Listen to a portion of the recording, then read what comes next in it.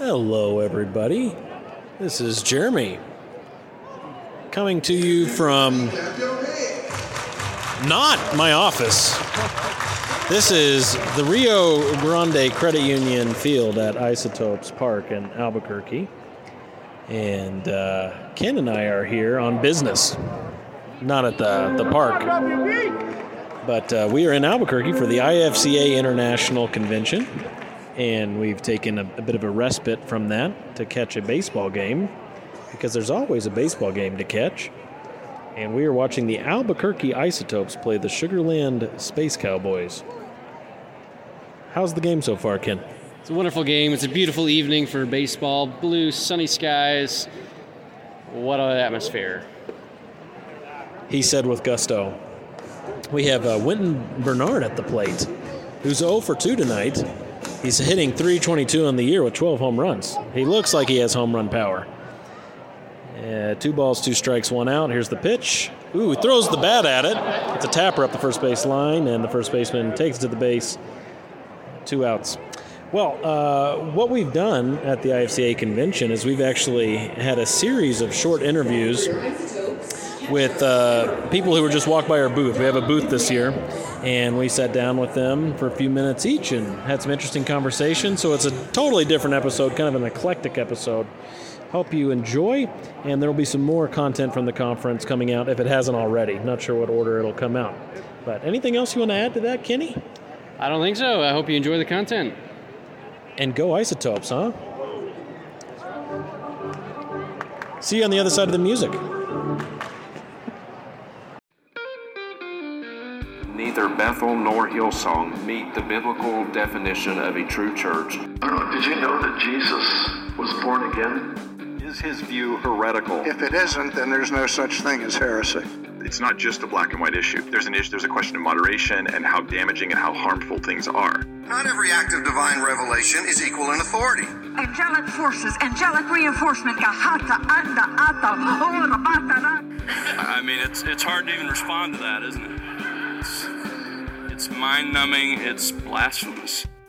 When the apostles use the word atonement, they do not depict an angry God.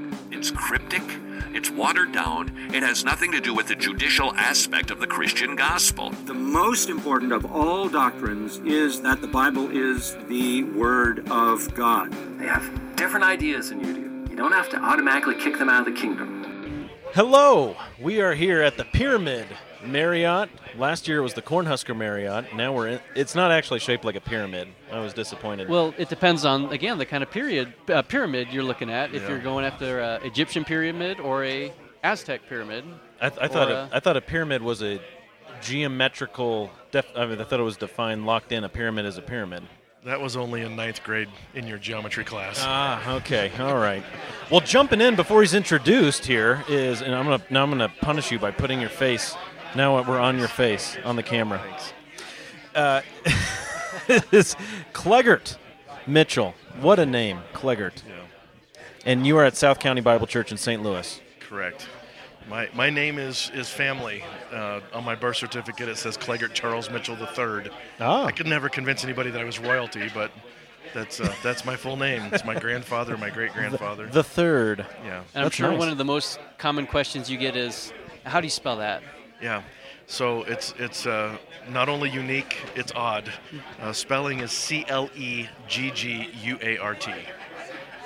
You need to really to push that. Now, see, here I'm trying to be a producer. This is our first time using this camera. You need to really push the third. Oh, okay. I want to see that more. Yeah.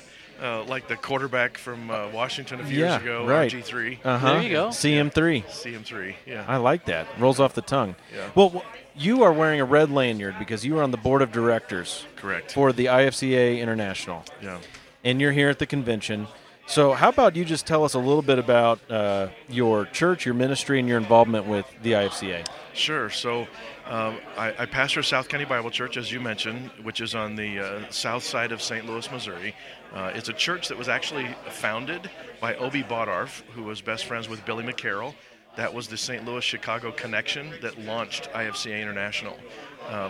And so that's the church that I am pastoring now. It has a long history, rich heritage of ministry and connection with IFCA. My part, I grew up in Iowa and pastored a couple of churches there, and I've been heavily involved in IFCA pretty much my entire ministry. So, yeah, this is actually my second stint on the board. I was surprised, blessed, surprised to get elected back to the board. Double surprised. Yeah, because we have such quality men and guys who love the Lord and love the Word, and every year we have a ballot full of them.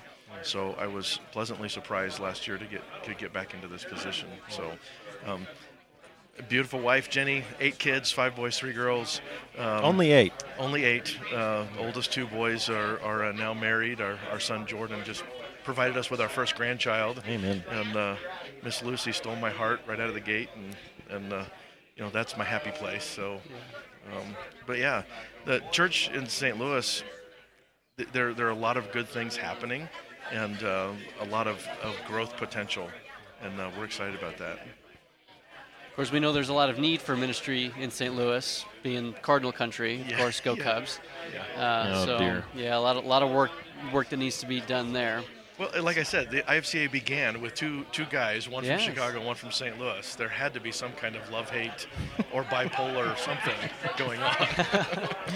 Yes, a match made somewhere. Yes, yeah. That's exactly right.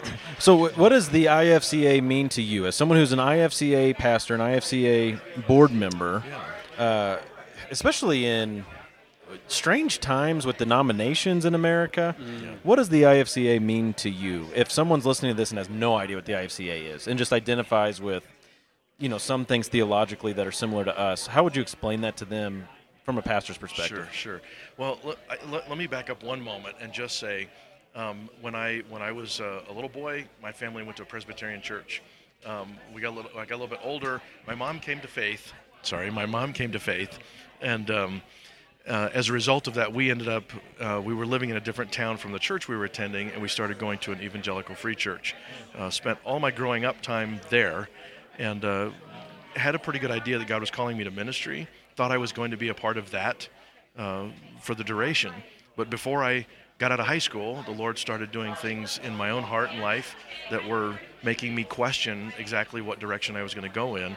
And so I actually found the IFCA through a pastor who presented certain doctrinal things that I didn't have a good grasp on.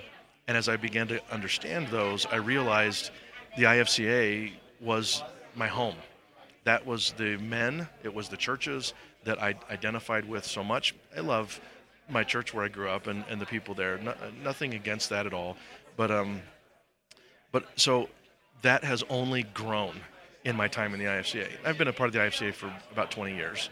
And so the doctrinal stand is a big deal for me. Which, if you were to highlight one or two areas? Well, the significance of the authority of the Scriptures, so the inerrancy of the Scriptures, the dispensational approach to the Scriptures, a consistent hermeneutic when approaching the Scriptures, along with a high regard for the local church and the significance of just gospel clarity and being evangelistic. Those are the core things. That wasn't a very eloquent list, but those are the core things that. Well, but that's from your heart, though, is what comes to mind when you think of the IFCA. Yes, that is exactly right. And that has expanded as I've gotten to know the various ministries and schools that are connected to the IFCA. People always ask about the name, and the name changed years ago, dropping the acronym and all of that, and the name gives us a connection to our rich heritage, and that's about it. Because it is the men, it is the churches, it is the missionaries, it is the agencies, those who have all said, here is a doctrinal statement that I can sign off on, that my conscience is clear, these are my convictions, and now we have freedom and grace to partner together. We may nuance some things differently, but we have the freedom and the grace to connect with one another and see what the Lord can do. Amen. Well, good. What do you hope for the future of your ministry, the future of IFCA International, the letters that stand for nothing. Right. Yes. What's your hope as you look forward next 5-10 years? Sure, that's a great question. A lot of times as a pastor, you get into conversations and you deal with things where we reminisce and we talk about the past, and our temptation is always to romanticize the past. Fundamentalists are really good at that. They're professionals about romanticizing the past. And now there is a place where we want to have markers where we look back and go, this is what God did. And we glorify God for the things that he has done. There's a place for that.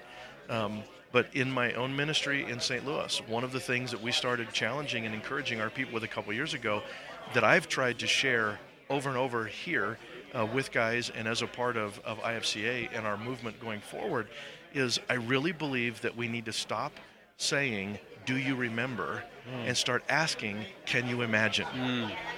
We have a big God. That kind of sounds Joel Osteen-ish, Clint. No, I don't accept that. I just made everything instantly uncomfortable. Yes, you did. I can't. The man missed his calling. He should have been a weatherman. That's right. Probably would have been the world's most ineffective weatherman. Everything looks sunny again today, guys. Yes. How to have your best sunshine day. Yeah. So what are you imagining when you ask that question? Can you imagine? What are you imagining for the future of this movement? Well, I am imagining a steady increase in vibrance, passion for the gospel, but joy and vibrance. And we've heard this week that hope is not the absence of struggle or hardship. Hope is in Christ, regardless of your circumstances. Well, we are bearers of that message. And so if that is our passion, and these things that we can articulate as our core beliefs and our structure for doing ministry, there is no reason for us to not be the most joyful people in the world. And when I say joy, I'm not talking happy, right? Because emotions go up and down. I'm talking about the stuff that just is consistent no matter what the wind is doing. And that kind of, for me, I see that as, for our fellowship, as being just excited about what God is doing. Last night, Bob Provost got up and told us all the stuff that God has done in Russia and Ukraine through Slavic Gospel Association. And I don't know how anybody could have sat there without their heart just filling, maybe their eyes getting a little moist. But the joy of hearing what God is doing, we're a part of that. Yeah. We get to be a part of that. And so to me, I would love to see that just contagious. Yeah. Amen. Very good. Well, thank you. Thank you for joining us on the show. And thank you for having me. He said he was stepping into the zone. That's what he called this session. Yeah. How do you feel now? I'm stepping out of the zone. But it wasn't scary. No. You did a great job. It was good. I actually worked in radio when I was a young guy. Oh, good. And so this isn't completely foreign. You two are a little bit intimidating because I never know what's going to come. But that's I think that's mostly me, probably. I'm not pointing any fingers. But he is a Cubs fan. Well, I'll point fingers. Yeah. We were intentional about deciding which questions not to ask. So I gotcha. Yeah. So I do have a question for you. With all the little ribs about the Cubs and the Cards. Yeah. Do you know what a Cubs fan does after a win? Ken already shared this with me. Oh, okay. Yeah. So and the answer is, I don't know. To which you say, neither do they. But he shared it. He told you. Oh yeah, he did. That's good. He did. Which of these teams has won a World Series more recently? Okay. Yeah. All right. I'll give you that. Which of these teams wins more than one World Series every 100 years? Yeah. Okay. Which team has their? We're gonna stop now. Quit making this all secular, Ken. All right, we are now joined by Damien Efta, pastor of Church of the Open Door. Church of the Open Door in Leavenworth, Kansas. The place with the jail. The place with the jail, that's right. Jails. Multiple jails, yeah. Tell us a little bit about yourself, your ministry there, and... Yeah. Well, just, background of myself. I grew up in a Roman Catholic church and was saved when I was about 19 in college. Went off to college, did an engineering degree, went into the Marine Corps, and about that time is when the Lord kind of led me, out of all that into ministry, so left and did some seminary work. Served as in Poland as a church planter, and that's kind of where, again, growing up Roman Catholic, not really exposed to certainly our type of churches. So I kind of cut my ministerial teeth in Poland with church planting and theological education. So that's kind of developed all of my attitudes and opinions about church planting. Okay. You look like you could be Polish. I am actually Polish. Okay, all right. Eastern European. Okay. Yeah. So and we've been in Leavenworth now 23 years. So we went from Poland to Leavenworth, and so just kind of brought all of that kind of along. That's just all we knew about ministry was those type of things. And what year was that? 99. We moved to Leavenworth. What kind of culture shock was that? Poland to Leavenworth, Kansas. I grew up in Minnesota. My wife in Iowa, so Midwesterners not a big deal. Okay, all right. But it was, again, having not been raised in the good Bible church movement. Yeah, there was a learning curve for us. Like I say, we brought a lot of Polish ministry mindset simply because that's where we learned it. Yeah. And I think in some sense that was good. We brought a few new things, and we had to rethink a few things. Okay, we're gonna do, so all in all, it was an interesting mix that I think the Lord has used. Good. Now, a number of years ago, you guys did a church plant out of your church. What year was that launched? It's 10 years just in about a week or so. Oh, great. About a month. Praise God. Yeah. Now, tell us a little bit about that experience. What led you to pursue a church plant? Was I'm assuming the church was growing, and just some of the details. And then talk about the vision and the mission for why is this something you've pursued? Yeah. The reason that one happened 10 years ago was because we had began setting ourselves up for church planting, and had some few things we wanted to do. The church was growing, and so we wanted to accomplish a few things, not just to plant one church, but to get into a cycle. And at that particular point, we weren't quite ready for the cycle at that point. Right now we are now beginning kind of more of a every couple year pushing out. But at that point, we were ready to. The guy who was the associate pastor was ready to do more, and so we launched that church plant. It was a mother-daughter. And we're not talking about satellite where you're beaming your face in. No. You've got a local pastor there who's leading that work. It's an independent church. Let me just get on a hobby horse, Ken, and say, and people may get, and you can cut this from the podcast. No editing. No editing here. Yeah. The greatest declaration of failure is a big church that doesn't have at least one other guy that can go to their satellite and preach, but they have to pipe in. That's to me, it's the biggest declaration of a failure of leadership in training up men, that nobody else can handle the word. So we are fundamentally against that.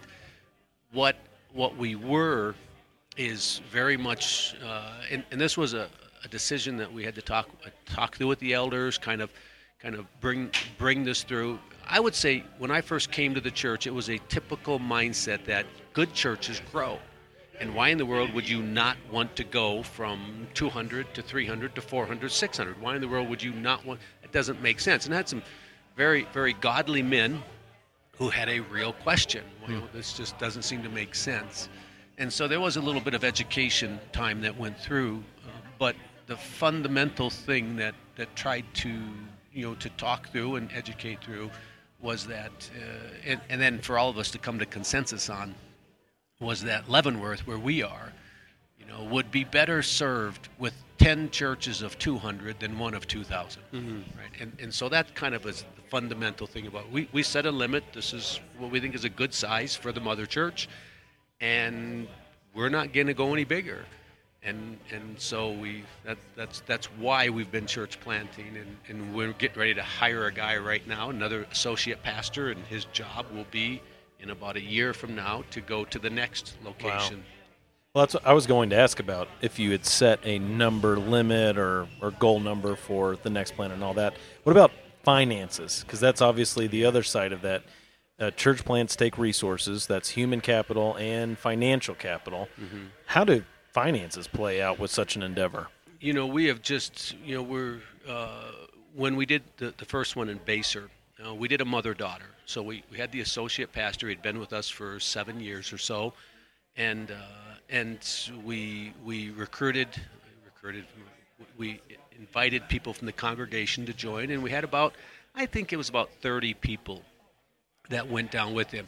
We, as the mother church, as the elders, we determined that we would ensure the financial stability for, I think it was 4 or 5 years. We were taking on that commitment. In reality, we never supplemented the income at all. Wow. They had a good group of people that went with them, and from day one, they were financially solvent, and has been that way. Wow. From the beginning. For the next one that we're looking at, again, whether 30 people will go with them or not is kind of up to the winds of the day, but we will just fund it from the general fund budget. We're able to. I mean, when you get to a certain point, if you keep your other expenses low, you can do that. So that's what we're going to do. We're just going to fund it. What would you say is the secret sauce here? Because every church that has godly intentions wants to grow and reproduce. Yeah. And you're doing it. Uh-huh. So, I mean, obviously, we are all reliant on God's sovereign grace here. Mm-hmm. Yet at the same time, we have stewardship responsibilities that we're called to employ wisdom in ministry. Mm-hmm. So can you put your finger on 1, 2, 3 things that have helped through the years? I think and there's probably a couple of different areas. As far as growing the church, I mean, part of that depends on where you are. Where is your church? We're in Leavenworth, which isn't a big city, but there's still a lot of people there. I mean, if we were out in the middle of Kansas, it'd be different. If you were in Ellis or Hayes, Kansas, yeah. So there's some of that, but fundamentally, preaching the Word of God is what we've built the ministry on. So we're not out trying to do a lot of neat and cool things, and so that builds the church. So that was the first piece of the sauce, as you would say. And the second piece is not to fall into the trap of, we're going to do this as soon as we get 50 more people, because it's like it's always, we got those other 50, but we need 50 more, and so to just say we have capped our number. This is all we've built for this, and we've actually finished building a complex, for lack of a better term, that would house this many people for worship, for Sunday schools, for fellowships, and we just said this is our number.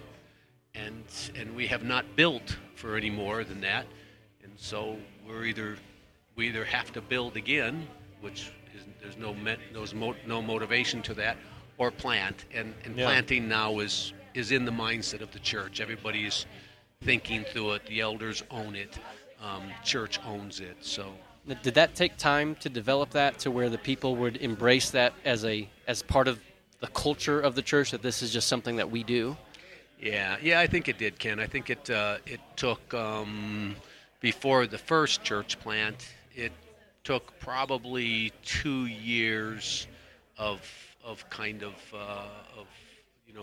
training, of talking, and we did a number of different things. We do a Bible conference every year, and so we would do a Bible conference on the church and one on church planting, and the elders getting together and talking about it again. That was kind of the first wicket, getting all the elders on board. So it takes a little while, but at this point, I think it's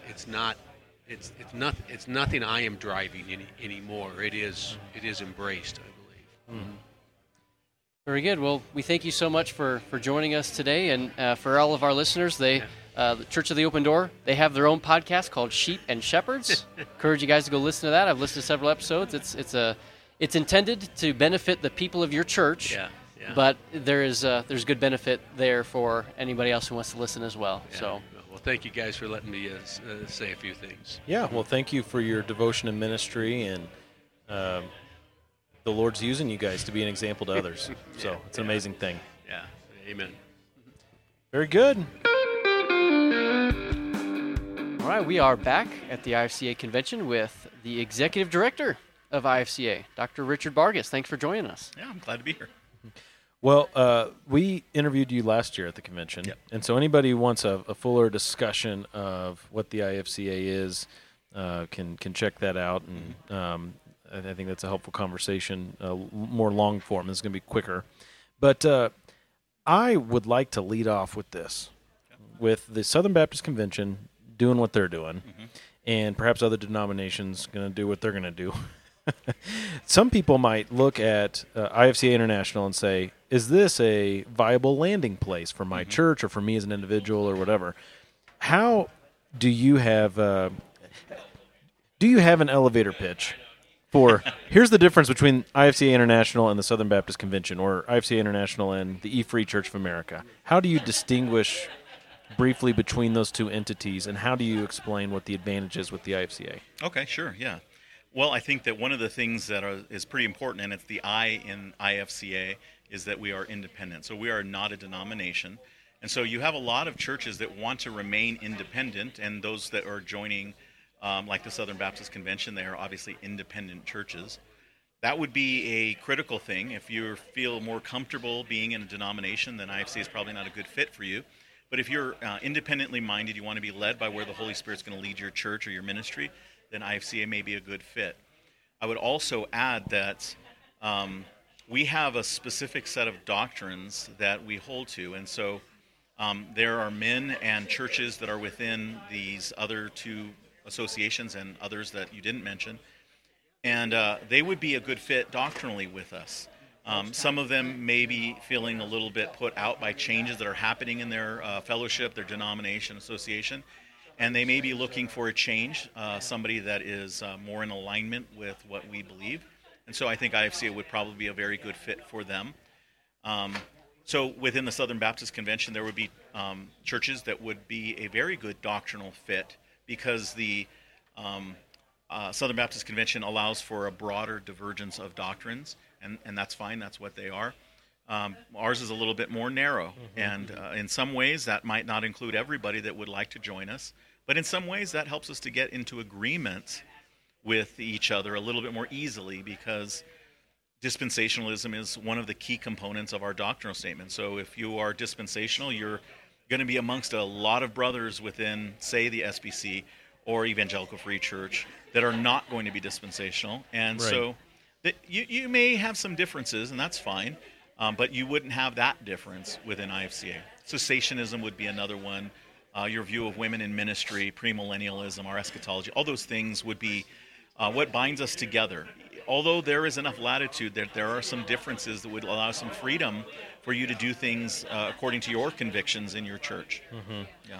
Now, the big change in a lot of these denominations has been, of course, a more liberal drift. That's the way it always goes, right? Incrementally, little by little, over the years, churches or denominations end up more and more liberal. If someone is looking at their own denomination and saying, yeah, I can't see the shore anymore. We've really drifted out to sea here. And they say, IFCA International, how do I know I'm just not going to get burned again? Right. What's your answer to that? How is the IFCA International any more protected from liberal drift than any other group out there? Well, it is a human institution. It is a parachurch ministry in the truest sense. And I suppose that is a possibility, as it is with any others. We were established in 1930, and although our doctrinal statement has been a little more refined, it has not moved from that original 1930 statement. And so what we were when we were founded is really where we are now. It's a pretty complicated thing for us to change our doctrinal statement. It takes a lot of things to do, and because of that, it makes sure that everybody that's within the IFCA has to be involved and has to be in agreement with that change. And so it goes from a proposed change among our board of directors then it moves on to our convention, and then after it's voted on by the convention, it goes to our 41 different regionals, and they have to ratify it in a majority. And once they've ratified it, then it would be changed. So it takes a lot for us to change our doctrine. We also have all of our members reaffirm annually.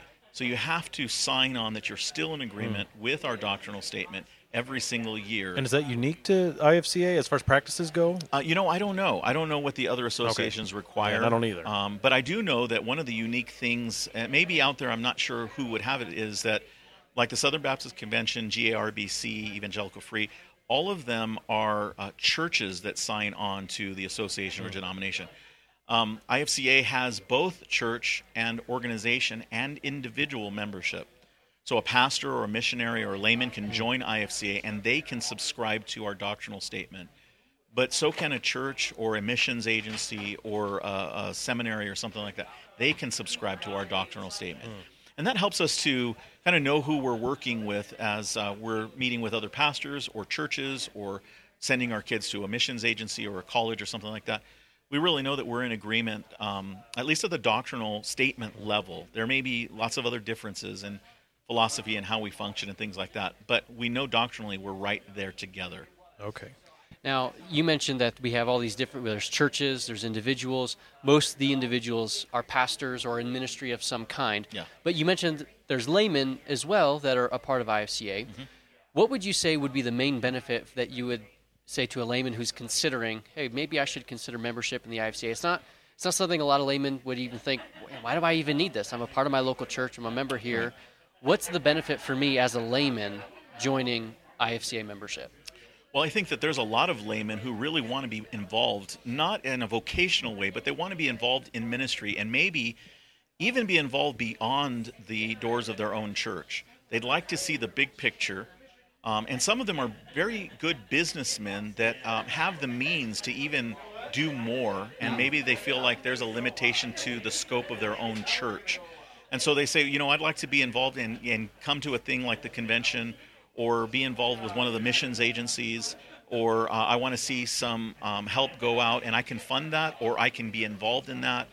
We see that in movements like Gideon's International, where businessmen are distributing and contributing to the spreading of Bibles all over the world. And that's a good example of what a layman can do within IFCA, where they can be involved in directly being a part of not only their local church, but in our regional meetings where they're fellowshipping with other churches and ministries or agencies, schools, whatever it is. They can be involved in all of that, either directly, through funding, through just participation, praying, lots of ways they can do that. And so we want men that are committed to the spreading of the gospel all over the world. We want them advancing the cause of Christ. And if that's what they're wanting to do, it may look different for each one, but we want them to have the opportunity to spread their wings and go as far as the Lord will lead them to do that. And IFCA allows them to be able to do that. What, if you were to, again, sum it up, what kind of people are right for the IFCA? If someone's listening to this and thinking, is this the organization for me? What's your recruitment appeal to people in that kind of mindset? Well, historically, we've been known as the Bible Church movement.